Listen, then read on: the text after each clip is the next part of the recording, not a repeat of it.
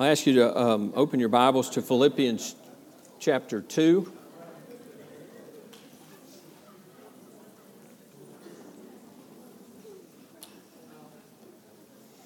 We'll be picking up right there where we left off last week in verses 12 through 18. But this is like the 9th or 10th message in this series on joy unspeakable. The book of Philippians is considered that. Many would call it the joy book. It's a book about joy. But what we're learning as we're studying this, it's not really, the book itself's not about joy. Joy is the byproduct that we get from what we learn in this book. And what we learn in this book, a couple of things we've already learned in way of review, is that chapter 1, Paul talks to us about having the single mind. And that's a mind that is set on Christ. And if we do that, there's joy in that. We're not divided in our devotion. We're not divided in our thoughts. But we have a single mind, a mind that is set on Christ. And that brings joy. Then we get into chapter 2. And Paul is telling us in chapter 2 to have the submissive mind. And that's having not just having the mind set on Christ, but having the actual mind of Christ. That our attitude should be like His, and we should be like Him. There in chapter 2, verse 5, it says, "Let this mind be in you, which was also in Christ Jesus." So we should have the mind like Christ, the mind of Christ. In order to do that, we need to understand what His mindset was. And so we saw that in the example of Jesus Christ as the humble one, that He came in the form of a man. He humbled Himself, even to the point of death on the cross. He humbled Himself. So verses 1 through 11, we see the example there of the submissive mind. And Jesus and God has never asked us to do anything that He didn't do. He doesn't ask us to do something that would be impossible for us. He modeled the submissive mind. He submitted to the will of the Father, and He submitted and humbled Himself all the way to the point of death. And because He did, there's hope for us for salvation today. So that's where we're at in chapter 2. We have the single mind in chapter 1. We have the submissive mind in chapter 2. And we just saw the example of Christ. And we got to chapter 2, verse 12 and 13 last week. And I just want to hit those real quick. It says, "Therefore, my beloved, as you have always obeyed, not as in my presence only, but now much more in my absence, work out your own salvation with fear and trembling." Now, we talked about last week, Paul was not saying work for your salvation. He's not contradicting his theology in other places. He says work out your own salvation. What he's saying is, as a believer, now there's things to do. When we got saved, that wasn't the end. That's just the beginning. That's just the start of this thing. And so we're to work out our salvation. We're to live out our faith. But verse 13 says, "For it is God who works in you." So God is working in us both to will, to want to, and to do. It is God as believers that God, the Holy Spirit of God, is working within us. He's working in us that then we work out our salvation. God works in, we work out our salvation. Psalm 37, verse 4 and 5 really captures this. We looked at this again last week, but it says, delight yourself also in the Lord, and He shall give you the desires of your heart. So we are to delight in Him as we have the single mind, a mind that is set and focused on Christ. We have that, then we're delighting. And to delight in the Lord is to seek your joy and your happiness, your contentment, your fulfillment, all of those things, your purpose, everything. We should be seeking to be fulfilled in our relationship with Christ. We're delighting in Him. So delight yourself in the Lord, and He will give you the desires of your heart. And what that means is He changes your want-tos. He changes your want-tos. He takes the desires He has for you, the desires of your heart. He gives those to you. So the things we used to want to do don't mean anything to us anymore. Now we want to do what He wants us to do because He's changed our want-tos. But here's what's awesome. The next verse says, commit your way to Him. This is the working out. So we delight in the Lord. We have the mind of Christ. We humble ourselves, and He changes our want-tos. Then as we commit our way to the Lord, as we work out our salvation and trust also in Him, and the verse says, and He shall bring it to pass. God doesn't put a desire in your heart and then say, now I'm not going to give you that. He doesn't call someone and put a burden in their heart to be a missionary and then tell them they can't go. You know, it's the way the Lord works. So we delight in Him. And He changes our want-tos. Then we commit our ways to Him. We trust in Him. And He brings it to pass. So as we focus on Christ, the delighting in Him, He changes our want-tos, gives us the desires of the heart. And as we commit, then He works out through us. He works out He works out our faith. As we work, as we're faithful to Him, and as we're obedient to do what it is He tells us to do. And so that's kind of where we stopped off last week. Now the next verse 14, Paul says this. He says, do all things without complaining and disputing. Whoa. Sorry, guys. You read that verse, if you really take that verse and when you read that, we ought to all go, ooh. I mean, most of us at some point or another, we're complaining, we're disputing, we're griping, we're murmuring. We got a problem with something. Not everything's always rosy, but we can easily get there, right? And so Paul says, do all things. He didn't say do most things or some things or a few things. He says, do all things without complaining and disputing. Now, the word without there, I want you to understand what this means. It means separately. So do all things separately from complaining and disputing. It's apart from or without.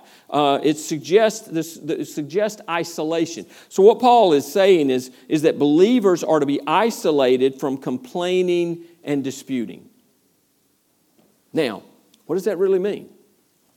Complaining. Let's look at complaining first. Well, the word complaining means this: grumbling, grudging, murmuring. Murmuring will be a biblical word we understand. We go back to, and we'll look at that in just a moment. We go back to the Old Testament. There was a lot of murmuring among the children of Israel. So that word complaining is this, it's murmuring. It's sometimes complaining under your breath, sometimes complaining so everybody can hear you, but it's complaining. That's what this is, this murmuring. But disputing is the Greek word dialogismos. Now, does that sound like, it probably doesn't sound like any word you've ever heard coming from a Georgia boy.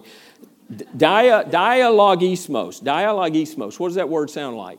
Dialogue, right? So the word means this. That word for disputing we could probably, if we transliterate it, would be a very good description. It's a dialogue, and it's discussion. And so the definition, we're talking about discussion internally.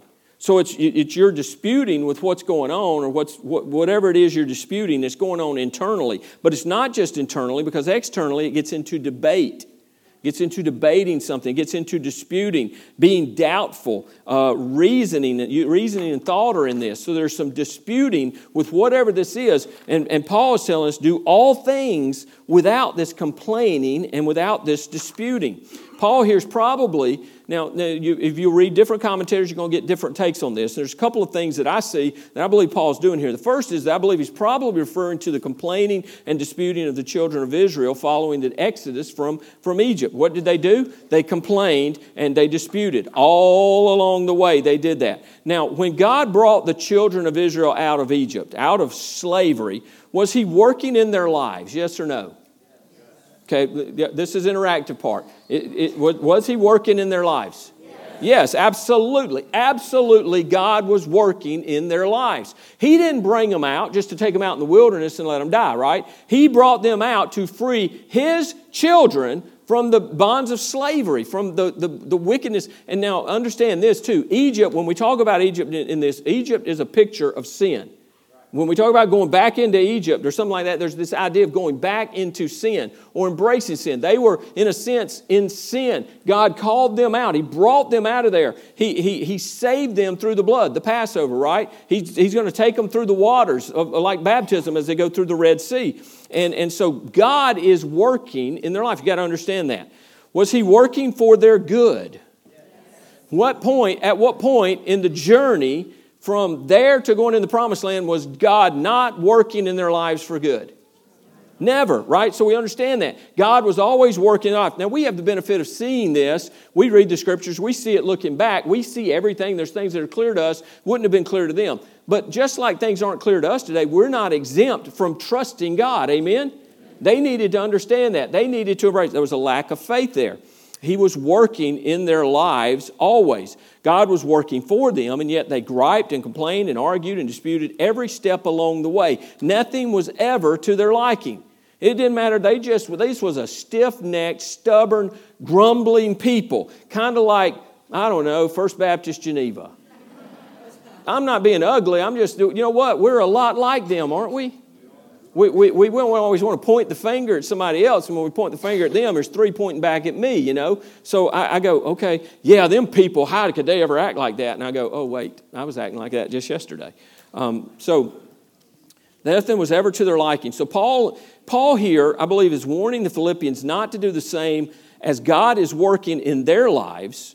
God was working in their lives, and he tells the Philippians, look, don't be griping and complaining and murmuring as God is working in your lives.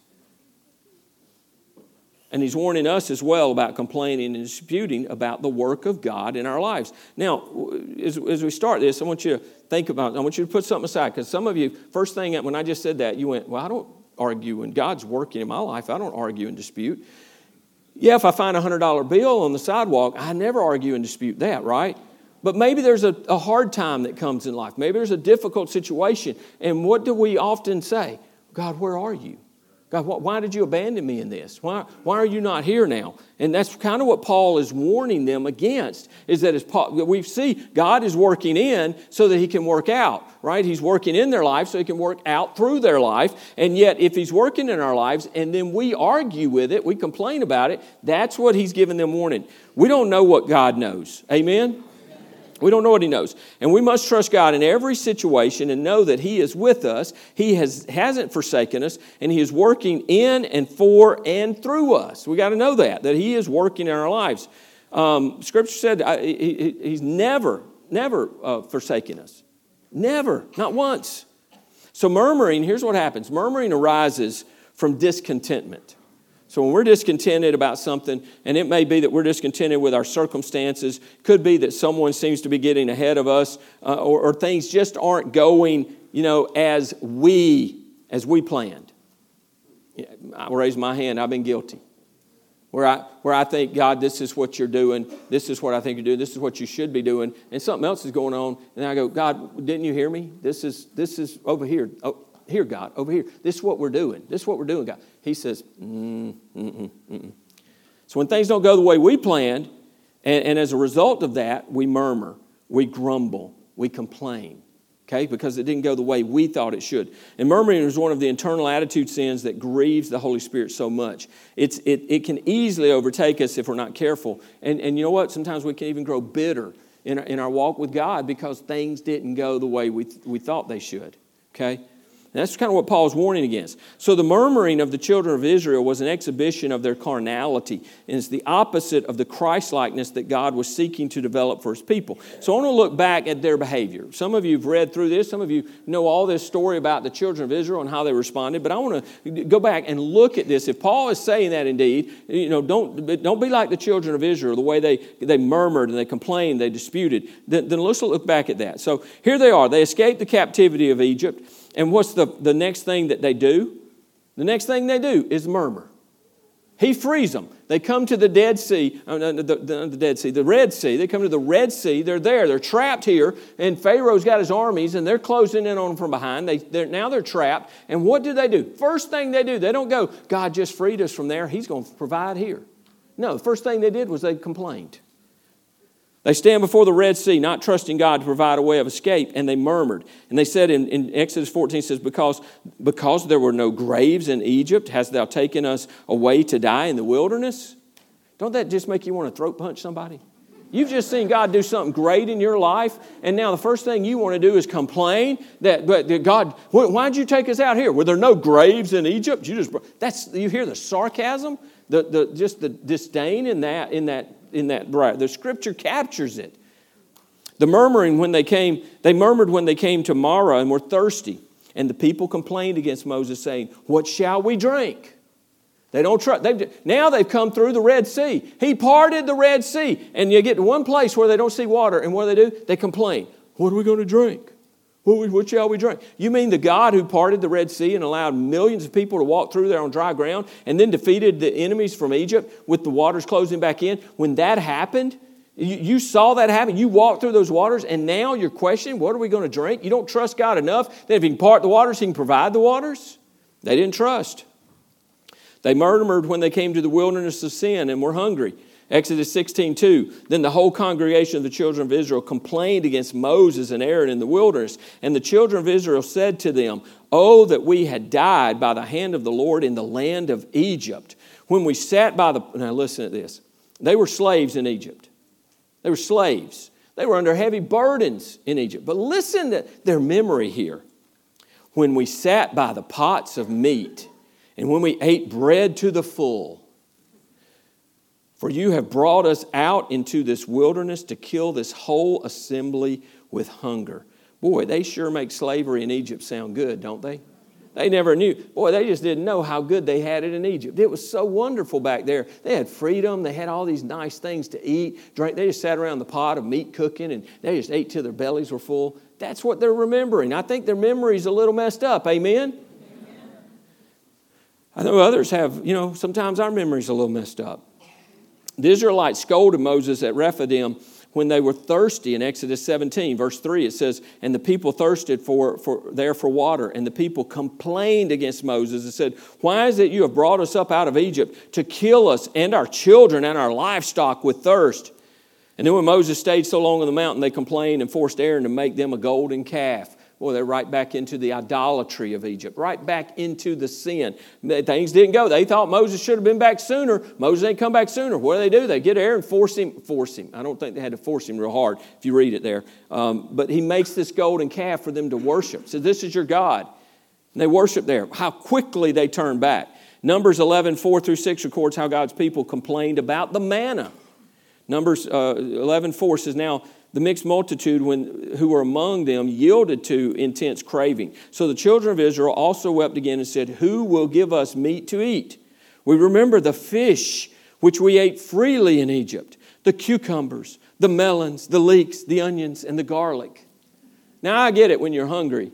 Listen, I was in Tajikistan for 3 weeks. When I got back into a Turkish airport, we found a Burger King. There's never been anything so good as that stinking Burger King hamburger. It was amazing. That's what they're doing. They're reminiscing about, just how good the food was. It was so wonderful. But instead of trusting God where they're at, they're complaining that they're not where they were. And they're free now. Verse 6, but now our whole being is dried up. There's nothing at all except this manna before our eyes. Boy, again, their memories of slavery to the Egyptians is amazing. They had it good down there. They had it made back there in Egypt. And they complained about the miraculous provision of food that God provided. They've seen miracle after miracle after miracle. And yet they just keep complaining because it ain't like they think it should be. They're not getting what they think they should have. And God's providing food for them every day, miraculously providing food. And they complain. Even Aaron and Miriam found fault with Moses in Numbers 12, 1 and 2.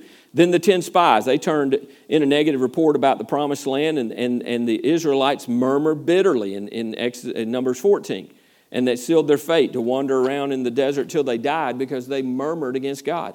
Numbers 14, 2, and all the children of Israel complained against Moses and Aaron, and the whole congregation said to them, if only we had died in the land of Egypt, or if only we had died in the wilderness. Why has the Lord brought us to this land to fall by the sword, that our wives and children should become victims? Would it not be better for us to return to Egypt? And again, think about, God has promised to bring them into the promised land. And those spies went in not to bring back a report about whether we can win it or not. They were simply to go and scope out the land and bring it so they would know what was there, how they could face it. And the 10 bad reports, those 10 evil spies, really, they bring a negative report. They complain, we could never defeat them. They're giants. But here they're complaining about they don't have the food they want to eat. But it's all right there in the promised land that God has already promised them. It's promised. All you got to do is go take it. He's promised to take you in there and you'll be victorious. But no, they complain and they gripe and they dispute and they want to go back to where it was. And we should have. It would have been better just to die in the desert. You brought us here to die by the sword. All right, you hear it? You got to read it in color. You got to see it because they're just whining. And it's the opposite of a few weeks ago we did the plow service. What they're doing is the absolute opposite of putting your hand to the plow and not looking back. They didn't abandon the plow. They're looking back with longing to go back into Egypt. It's amazing. Then Korah, Dathan, and Abiram disputed with Moses in Numbers 16. And when God's judgment fell on them, all the congregation of the children of Israel murmured against Moses and against Aaron in Numbers 16:41. On the next day, all the congregation of the children of Israel murmured against Moses and Aaron, saying, you have killed the people of the Lord. So when God judged those folks who were disputing with Moses, when God judged them and killed them, Now they're upset that happened. And they're mad at Moses again. They're just constantly mad and griping about every step of the way. The Israelites complained at Meribah Kadesh, Numbers 20, verse 1 through 5. We'll pick up at verse 2, Numbers 20, verse 2. Now there was no water for the congregation, so they gathered together against Moses and Aaron. Here it is again, no water. So what are they doing? They're complaining. Now God has provided water. He's provided food. He brought them out of Egypt. He took them through the Red Sea. They've seen miracle after miracle after miracle. And yet here they are again. They're thirsty. So what are they doing? Instead of trusting God, they're complaining. And the people contended. They contended with Moses and spoke, saying, if only we had died when our brethren died before the Lord. Why have you brought us up the assembly of the Lord into this wilderness that we and our animals should die here? And why have you made us come up out of Egypt to bring us to this evil place? Evil place? Wow. This is not a place of grain or figs or vines or pomegranates, nor is there any water to drink. Well, you could have had all that, but you didn't trust God. You complained and griped. You want to go back to Egypt instead of going and take the promised land that had been promised to you and given to you. God promised He was going to have it. They drove Moses to the point where he lost his temper and then he lost his hope of leading them into the better life in Canaan. Because Moses was so frustrated with them, he was supposed to go out and speak to the rock, and he hit it twice. Because he didn't trust God to do it God's way, then he lost. Now, they've gotten to him. What a shame.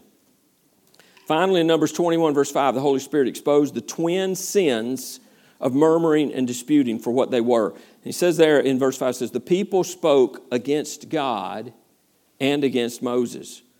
The Lord sent fire serpents to chastise the people of Israel for their sins in verses 5 and 6. And they murmured. That's complained. They murmured, they complained, and disputed about everything. Now again, who brought them out of Egypt? God did. Moses didn't. Moses led them, but Moses was just an instrument in God's hand. God brought them out. Moses couldn't do anything without God's power. Amen?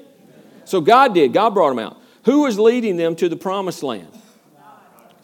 Who was providing for their every need? God was. Was God working in their lives? At any moment in there, had he abandoned them or forsaken them? At any moment? Never. Never. Not even for a moment. They complained and they disputed and they wanted to return to their old life in Egypt, to slavery. In reality, they wanted to return to sin. You know, and it happens sometimes when we go to complaining. You know, we can do the same thing. We can complain about the way it is right now. It's almost like, well, my life before Christ was better because, God, you're not taking care of me. You're not doing what I thought you were supposed to do. Because it didn't go like they hoped or like they thought it should go. They complained. They murmured and they griped. So Paul wanted the Philippian believers to keep their eyes on the Lord and guard their hearts against complaining and disputing. That's what he's telling them. And so don't complain. Don't dispute about what God is doing in your lives. Don't complain about that. Trust. Obey. Remain faithful. Keep your eyes on the Lord, not on the problems or challenges or struggles or tribulation or temptations. You keep your eyes on God. The Israelites, they didn't have their eyes on God. They had their eyes on everything else. We don't have water. So that situation got so big they couldn't see Almighty God because He was so little in their eyes. They didn't trust Him. They didn't believe He could do that. After seeing all those miracles, and we think, wow, if we saw God do all those miracles, we'd just walk with God. We'd never doubt. But folks, we've seen God work miracles in our life again and again and again and again, and yet we still struggle and we doubt. Paul's saying, look, church, don't do that. Don't dispute with God. Don't complain about what He's doing in your life. When they complained, they were complaining against God, the children of Israel. They weren't complaining. When they went to Moses and griped, they really weren't complaining to Moses because Moses didn't do it. God did. So everything that was going on was God's work in their life. So when they complained about it or to Moses, they're really complaining about God, about what He's doing. Church, we have to be careful when we complain against things in our lives because we may very well be complaining against the work that God is doing in our lives. We understand that in that story, there's nowhere in there where God was not with them and was not working for them. Now, would it be any different for us today? It is no different for us today. If you're a child of God, if you've been born again, He's working in your life.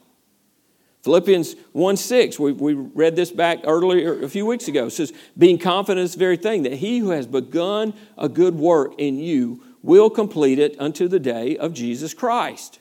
Does that sound like a wishy-washy statement?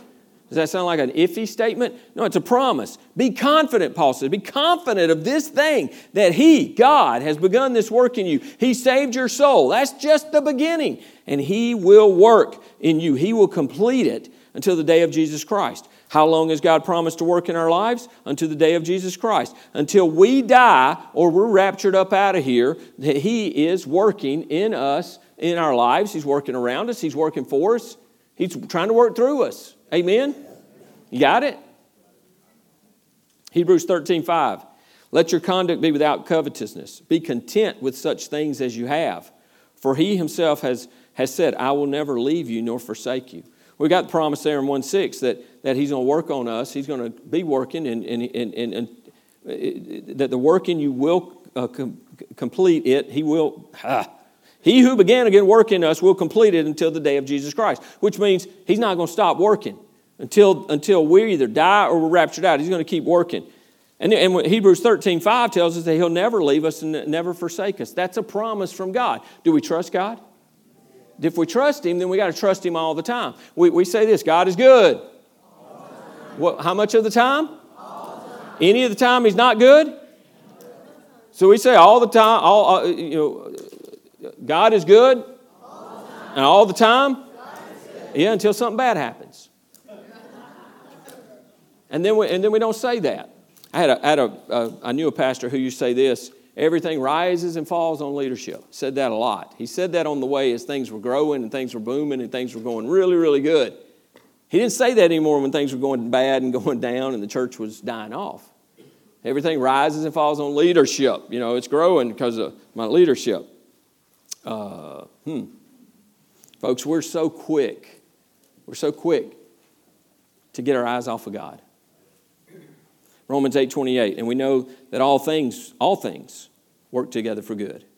All things, not some things, not most things, not just the good things, but all things work together for good to those who love God, to those who are called according to His purpose. Now, what are these all things that God's working? It's everything in our lives, folks.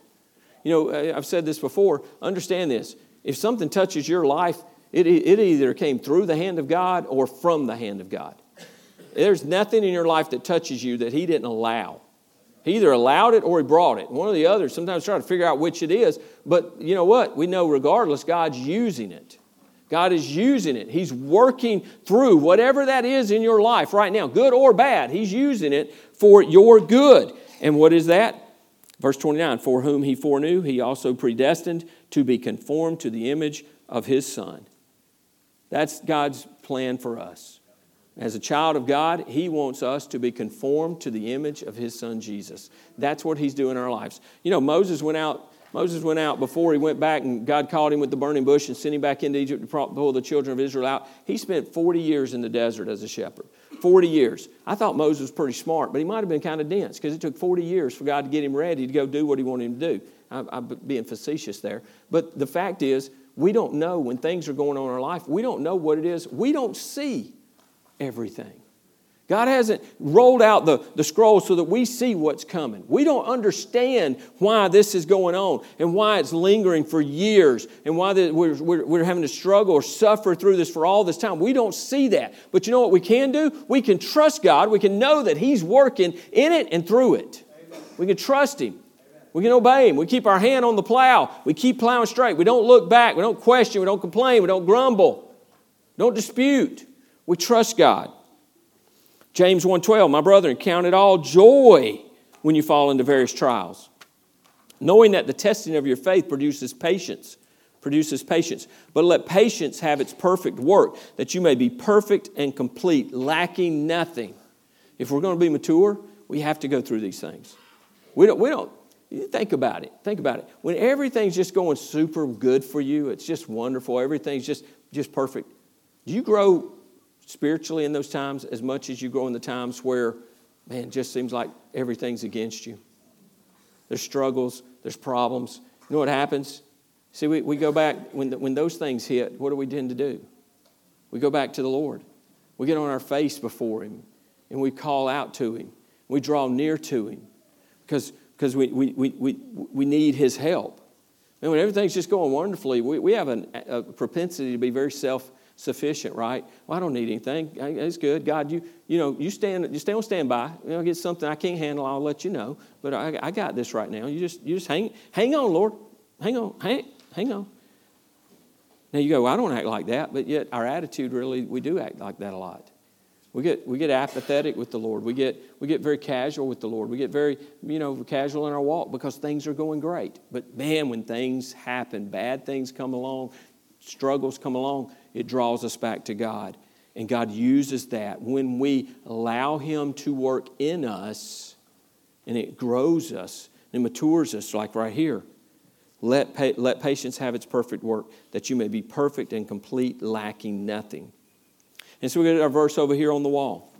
Therefore, whether you eat or drink or whatever you do, do all to the glory of God. Well, I'm going to tell you what. If you're complaining and griping and disputing, you're not doing that to the glory of God. Because what you're doing is not glorifying Him. I mean, in fact, we're doing like the children of Israel. We're griping against His work in our life. We're complaining about what God is doing in us and through us and for us. We're complaining about the things He's using to grow us, to conform us to His Son Jesus. And so what we ought to do, if we're going to do all to the glory of God, you know what? We got to do that without complaining and without disputing. Do all without complaining or disputing. And if you are complaining and disputing, we're not submitting to the work God is doing in us. So we're going to have the mind of Christ. And then we got to have, we're going to have that single mind. And when we get here in this chapter, Paul's talking about having a submitted mind. And man, if we're going to submit ourselves, it's talking about humility. And it's just putting ourselves before the Lord. Then I use the illustration because I sometimes want to use other people's illustration. But I'm in the 5th week of this stuff in my head. I have not, and I have no intention. If this goes on for 5 years, I'm not going to question God. Lord, clear it up or don't. You have your way. There's something He wants to teach me. There's something He wants to grow me in through this. So I'm like, Lord, what do you want me to learn? And I've learned some things. And as we go through situations in our lives, and we seek God and ask Him, Lord, what are you doing? Show me, help me to learn what it is. And you know what? We may go 10 years and not know. We may go 20 years and not know. Moses went 40 years out in the fields, out there being a shepherd. He had to learn. He was shepherding sheep so he could go shepherd dumb, stubborn sheep. Amen? So God prepared him for that. So we need to just trust the Lord in whatever we have, whatever's going on. Do all without complaining and disputing. Why? Verse 15. So that you may become. Now he's saying that you may become because you're not already there. Now when we're born again, when we first get saved, we're here. Now we're saved as we're ever going to be. But we're not as sanctified as we're ever going to be, right? So here we are, we get saved, and then the work of sanctification comes. And all through our life, God is making us more like Jesus. So we're sanctified at salvation, but we are progressively being sanctified and becoming more and more like Christ. If we're letting God work in us, then He's bringing us closer to Him, more like Him, and we continue to grow. And ultimately, with our death or our rapture, we'll be final. There'll be the final sanctification where we will be like Him. We'll get the glorified body and all of that. The sin nature will be gone, all those things. But it doesn't end here. It starts here. And we're working through that. And so he says, do this. Because if you do all things without complaining and disputing, then you're trusting me. You trust me in these things. You obey me in these things. You follow me in these things. You let me work. Let me do the work in your life that needs to be done. Don't play God in your life. Let me play God in your life. That's what he's saying. God says, I'm God. I'll do what needs to be done in your life, but you need to submit to that. Keep your eyes on Jesus with the single mind. Submit to Jesus with a submitted mind. That you may become, and that's to grow spiritually, to be more like Jesus, that you may become blameless and harmless. Now, that word translated blameless, it literally means without reproach. Wow, that's the place we want to be. We want to be above reproach. We don't want to be in a place where there are no handles in our life. I've shared before, like you get a glass and you don't have any handles on a glass, so you got to get your hand around it. But a mug, man, it's got a handle on it. Somebody grab that handle. If you got handles in your life, somebody can grab on those handles and they can pull you down. If there's something in your life that doesn't match up, your talk and your walk don't match up, you got handles in your life. You're not living above reproach. And he's talking about our spiritual growth here. So to be blameless, to be above reproach. The word for harmless, the simple translation is this. It's simple. It just means simple. And it was used by the Greeks in everyday conversation to refer to metal that was unalloyed. That means it's not mixed. It was metal that was pure. It was solid, whatever it was. It wasn't different metals mixed together. So it was simple. It was pure. It was also used to describe wine that was unmixed with water. So it was pure. It hadn't been cut down. It hadn't been diluted with water. It was pure. And that was the idea of this word, simple. So in other words, harmless speaks to the real thing or authentic or that which is genuine. So he's saying as we grow, as we do all things without complaining and disputing, that we grow and we become blameless. We live a life that's above reproach. And we become harmless. And that word is simple. We just become simple. And it means we're not divided. We're not mixed. We're not double-minded. We're not living with one foot in the world and one foot trying to serve God. We're committed to Him. It's simple. We're focused on Him. And when people look at us, that's what they're going to see. That you may become blameless and harmless, children of God without fault. Boy, that sounds like mature Christians. It's what Paul is telling us. He wants us to become mature Christians, to grow. And we do that by not complaining and disputing and griping and working against what God is working in us. He works in us. We trust Him, and then it works out, and we become these children of God without fault. We're mature, and so the world sees that. We become children of God without fault in the midst of a crooked and perverse generation, among whom you shine as lights in the world.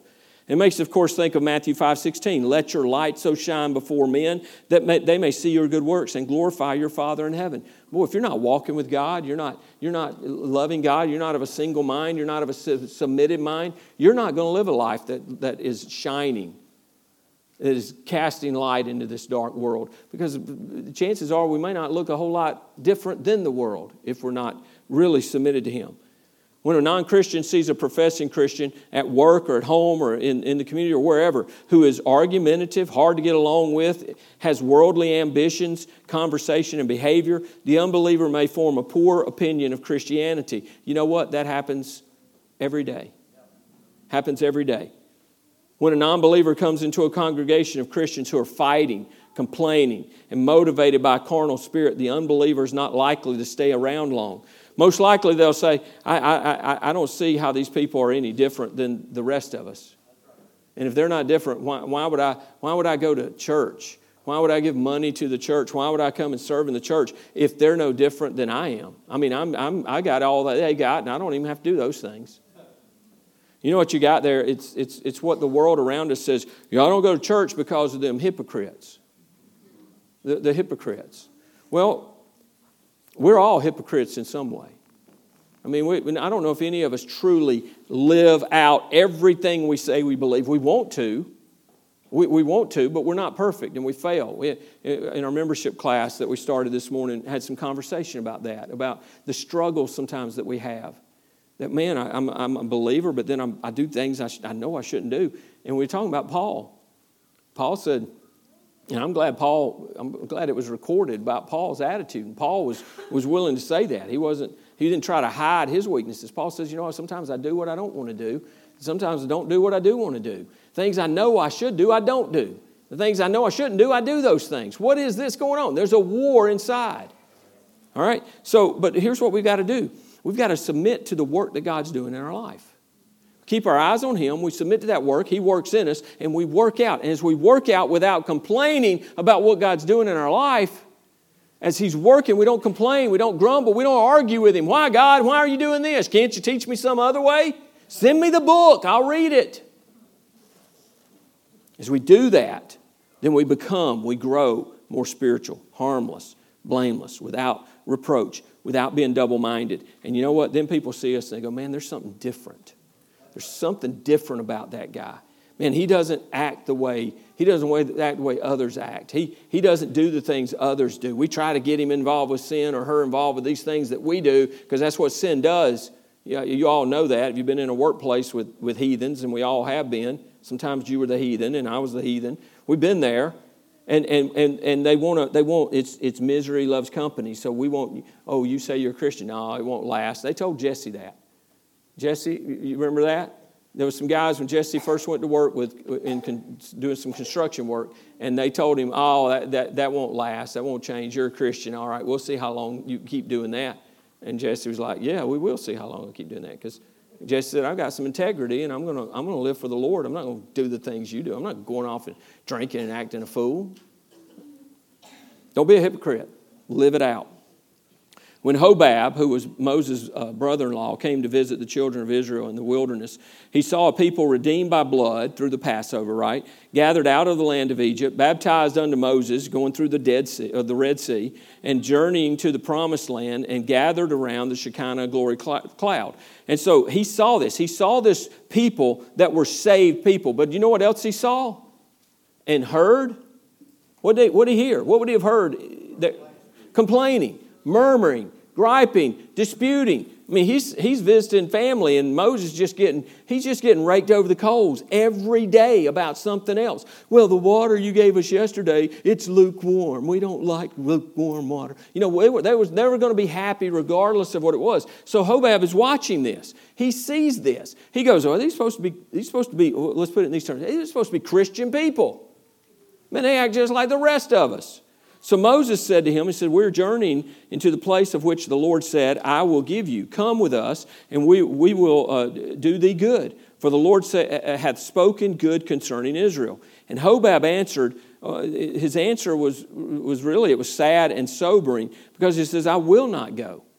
And why did he refuse this invitation to make his decision for Christ and join the ranks of God's redeemed people? Why would he refuse that? Maybe because of the complaining and disputing of the Israelites.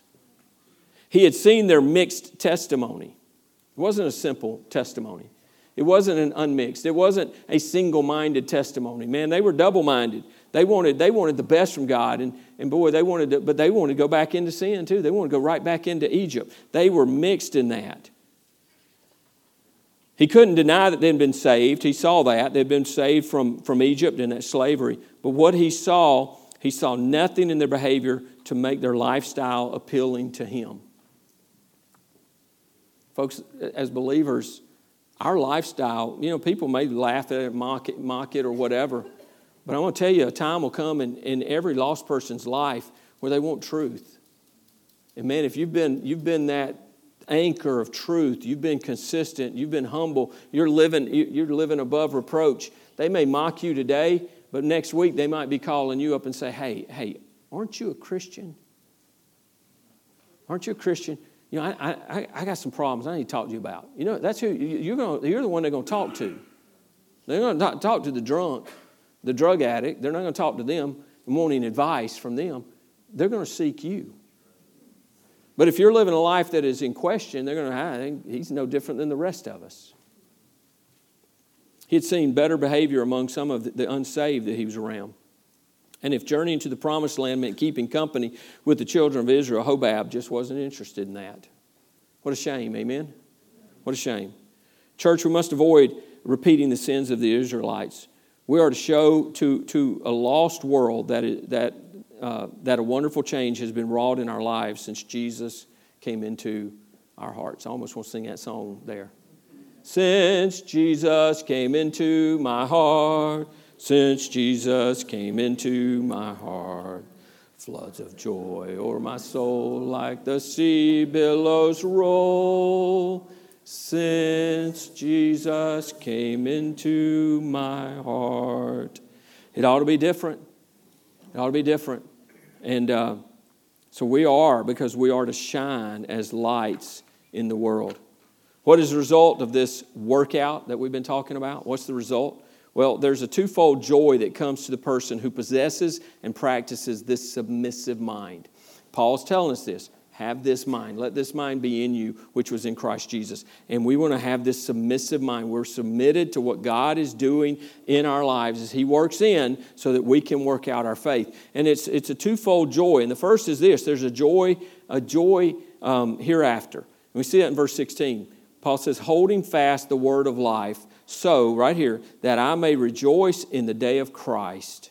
That I may rejoice in the day of Christ, that I have not run in vain or labored in vain. There's going to be joy in eternity, folks. There's going to be joy when we're with the Lord. In the day of Christ, God is going to reward those who have been faithful to Him. The joy of the Lord is going to be a part of that reward. We see that in Matthew 25:21. The joy of the Lord. And the faithful Christian will discover that his sufferings on earth have been transformed into glory in heaven. Nothing's wasted. God doesn't waste a thing. He doesn't waste a thing. We may waste it, but He doesn't waste a thing. And the things we go through in this life, when we submit it to the Lord and we let Him work, it'll be any suffering, any pain, any heartache will be transformed into joy in the day of the Lord. There's also a joy here and now. There's a joy hereafter, but there's also a joy here and now, verse 17 and 18. Yes, and if I am being poured out as a drink offering on the sacrifice of service for your faith. And Paul's talking about, I'm going to be poured out. He knew he was probably going to die soon. And I'm going to be poured out like a drink offering. There would have been wine and stuff that would have been poured on those offerings. It was an offering made, a sacrificial offering. If I'm being poured out as a drink offering, if I'm going to die in the service and sacrifice of your faith, I am glad and rejoice with you all. For the same reason, you also be glad and rejoice with me. So we don't have to wait to the return of Christ to start enjoying this, having this joy in our life. Because when we have this submissive mind, there's joy that comes with that. That joy is a present reality, and it comes through sacrifice and through service. Man, it's two words that are hard for us sometimes. Sacrifice especially. You know, if I can do things on my terms, that's one thing. But to sacrifice things, whether it's our time or treasures or our health or whatever it is, as we sacrifice and as we serve God, as we do those things, there's joy that comes. Now, it's remarkable that in two verses that discuss sacrifice, Paul used the words glad and rejoice. And glad is another word for like rejoicing. He was rejoicing and rejoice. Rejoicing and rejoice. Be filled with joy, because there's joy in that. Paul said that. He realized that right now, even though I may die soon, I'm rejoicing. I'm rejoicing God has used me. I'm rejoicing He's used me in your life, that you've come to faith. You're following Him. You're serving Him. You're sacrificing. You're serving. I've got joy in my heart. You can have joy in your heart as you do those things. Most people would associate sorrow with suffering, but Paul saw suffering and sacrifice as doorways to a deeper joy with Christ. Now, I mentioned last week, just briefly, and I'm just going to hit this again, but there's three tools primarily that God uses to do this work in us so that we can work out. First was the Word of God. We got to be in the Word of God. Get in the Word of God. Read it. Meditate on it. Memorize it. Study it out, mine it out, get in there deep, the Word of God. The other is prayer. You got to be praying. You got to have a prayer life. You got to be spending time with God. You got to be talking to Him. You let Him He talks to us through His Word. We talk to Him through prayer, and He can talk to us through prayer if we'll be quiet long enough and listen. He'll speak to our hearts through the Word of God and prayer. But the third thing He uses is suffering. We don't like that part. That's a hard thing. But folks, as we begin to wrap this up, Jim and I think Avery are coming this morning. It takes faith to exercise the submissive mind. If we don't have faith, if you're not really, really walking with the Lord, you're not trusting Him, if you don't have that faith, if you don't have faith, you're not going to have a strong faith. You've got to have faith in the Lord to exercise the submissive mind. We must believe that God's promises are true and that they're going to work in our lives just as they worked in Paul's life. God's promises are true. Everything that he said in this book is true. We can hold to that. Amen? So as things come along, see, look, God works in us through the Word, through prayer and suffering, and we work out in daily living and service. God fulfills His purposes in us as we receive and believe His Word. God works in, we work out. The example comes from Christ as we look to Him, the example of the submissive mind, the submissive life. As we look to Him as our example, then the energy, the power comes from the Holy Spirit of God. We go, well, because I can't do anything without the Holy Spirit giving me power. Anything that I do, if the Holy Spirit empowers it, then God is working behind that, and it's going to be blessed. Amen? So example comes from Christ. The energy, the power to do what God wants to do in us and through us comes from the Holy Spirit. And the result, folks, is joy. It's real joy. It's not temporary happiness. It's not a false sense of some type of joy, but it's real joy when we live this submissive life. So we focus on Christ, and we just continue to think about that, single-minded, that leads to being submissive-minded. And then as we submit to God and He's working in our life, whatever's going on. You could have, a good friend of mine called me the other day. He said at one of the accounts at his office, they lost a big account, and that next day, he and his whole department were terminated. Just like that. No warning, no nothing. Just boom, you're gone. You're out of here. And you know what? As he talked, he wasn't fretting. He wasn't going, God, why would God let me? I'm serving Him. I'm a deacon. I'm this. I'm that. Why would God let that happen? No, he didn't say that. His response was, you know what? I've been down this road before, and God is always faithful, and He'll be faithful through this. You could be losing your job to losing a loved one. God's in control. God has a plan. Let Him work in you without complaining or disputing. Let Him work. Let Him grow you. Let Him mature you. As you become like Christ, man, we get to go out in this world and be a witness for Him. A witness. Not a double-minded witness, a solid witness. A witness is focused on Christ. Amen? That brings great joy. If you look around and you see, if you were to pick 5 people in our church and say, I think that person has real joy. You see it. You see joy in their life. I promise you, if you dug deeper, you'd find these things are going on in their life. Sacrifice and service, submitted to God, have that submitted mind, trusting God, and just letting Him work in their life. And becoming like Jesus so they can shine in the church, outside the church. Amen? I think that's the heart we'd all have, wouldn't it? I want to be used of the Lord. We got some clear instruction on how we can be used of the Lord and how we can have great, great joy in our walk. If you'll stand with us, we're going to have a song of invitation here, a song of response. I invite you this morning, if God's working in your heart this morning, and He may be working in your heart on something that has nothing to do with what I've just talked about. That's the Word of God. When the Word of God goes forth, the Holy Spirit's working in you. You may have something that you need to just come down here to the altar. Share again. These aren't steps. They look like steps. They're not steps. Right now, this is an altar. This is a place for you to come. If God's working in you, maybe this morning is the time to just step out and respond. Move in this time and respond to what God's doing. Just come down and have a talk with God. If you need to talk to somebody, maybe this morning you said, Pastor, you're talking about being a Christian, being saved, being born again. I really don't understand what that means, but I know I need that. If that's you this morning, just step out. Don't worry. There's nobody in here. They're not in here. Just ignore them. Step out and come down. And we'll take the scriptures. We'll open it up, present the gospel, and introduce you to Christ this morning. Don't leave here today without making sure you're right with God. If you're not born again, today's the day of salvation. You may not be promised another opportunity. You may never have another opportunity. Today's the day of salvation. Today's also a day of God's working. If He's working in your heart, respond to what that is right now. Father God, thank you for your word this morning. I pray we truly would be a people here at First Baptist Geneva that really are submitted to you.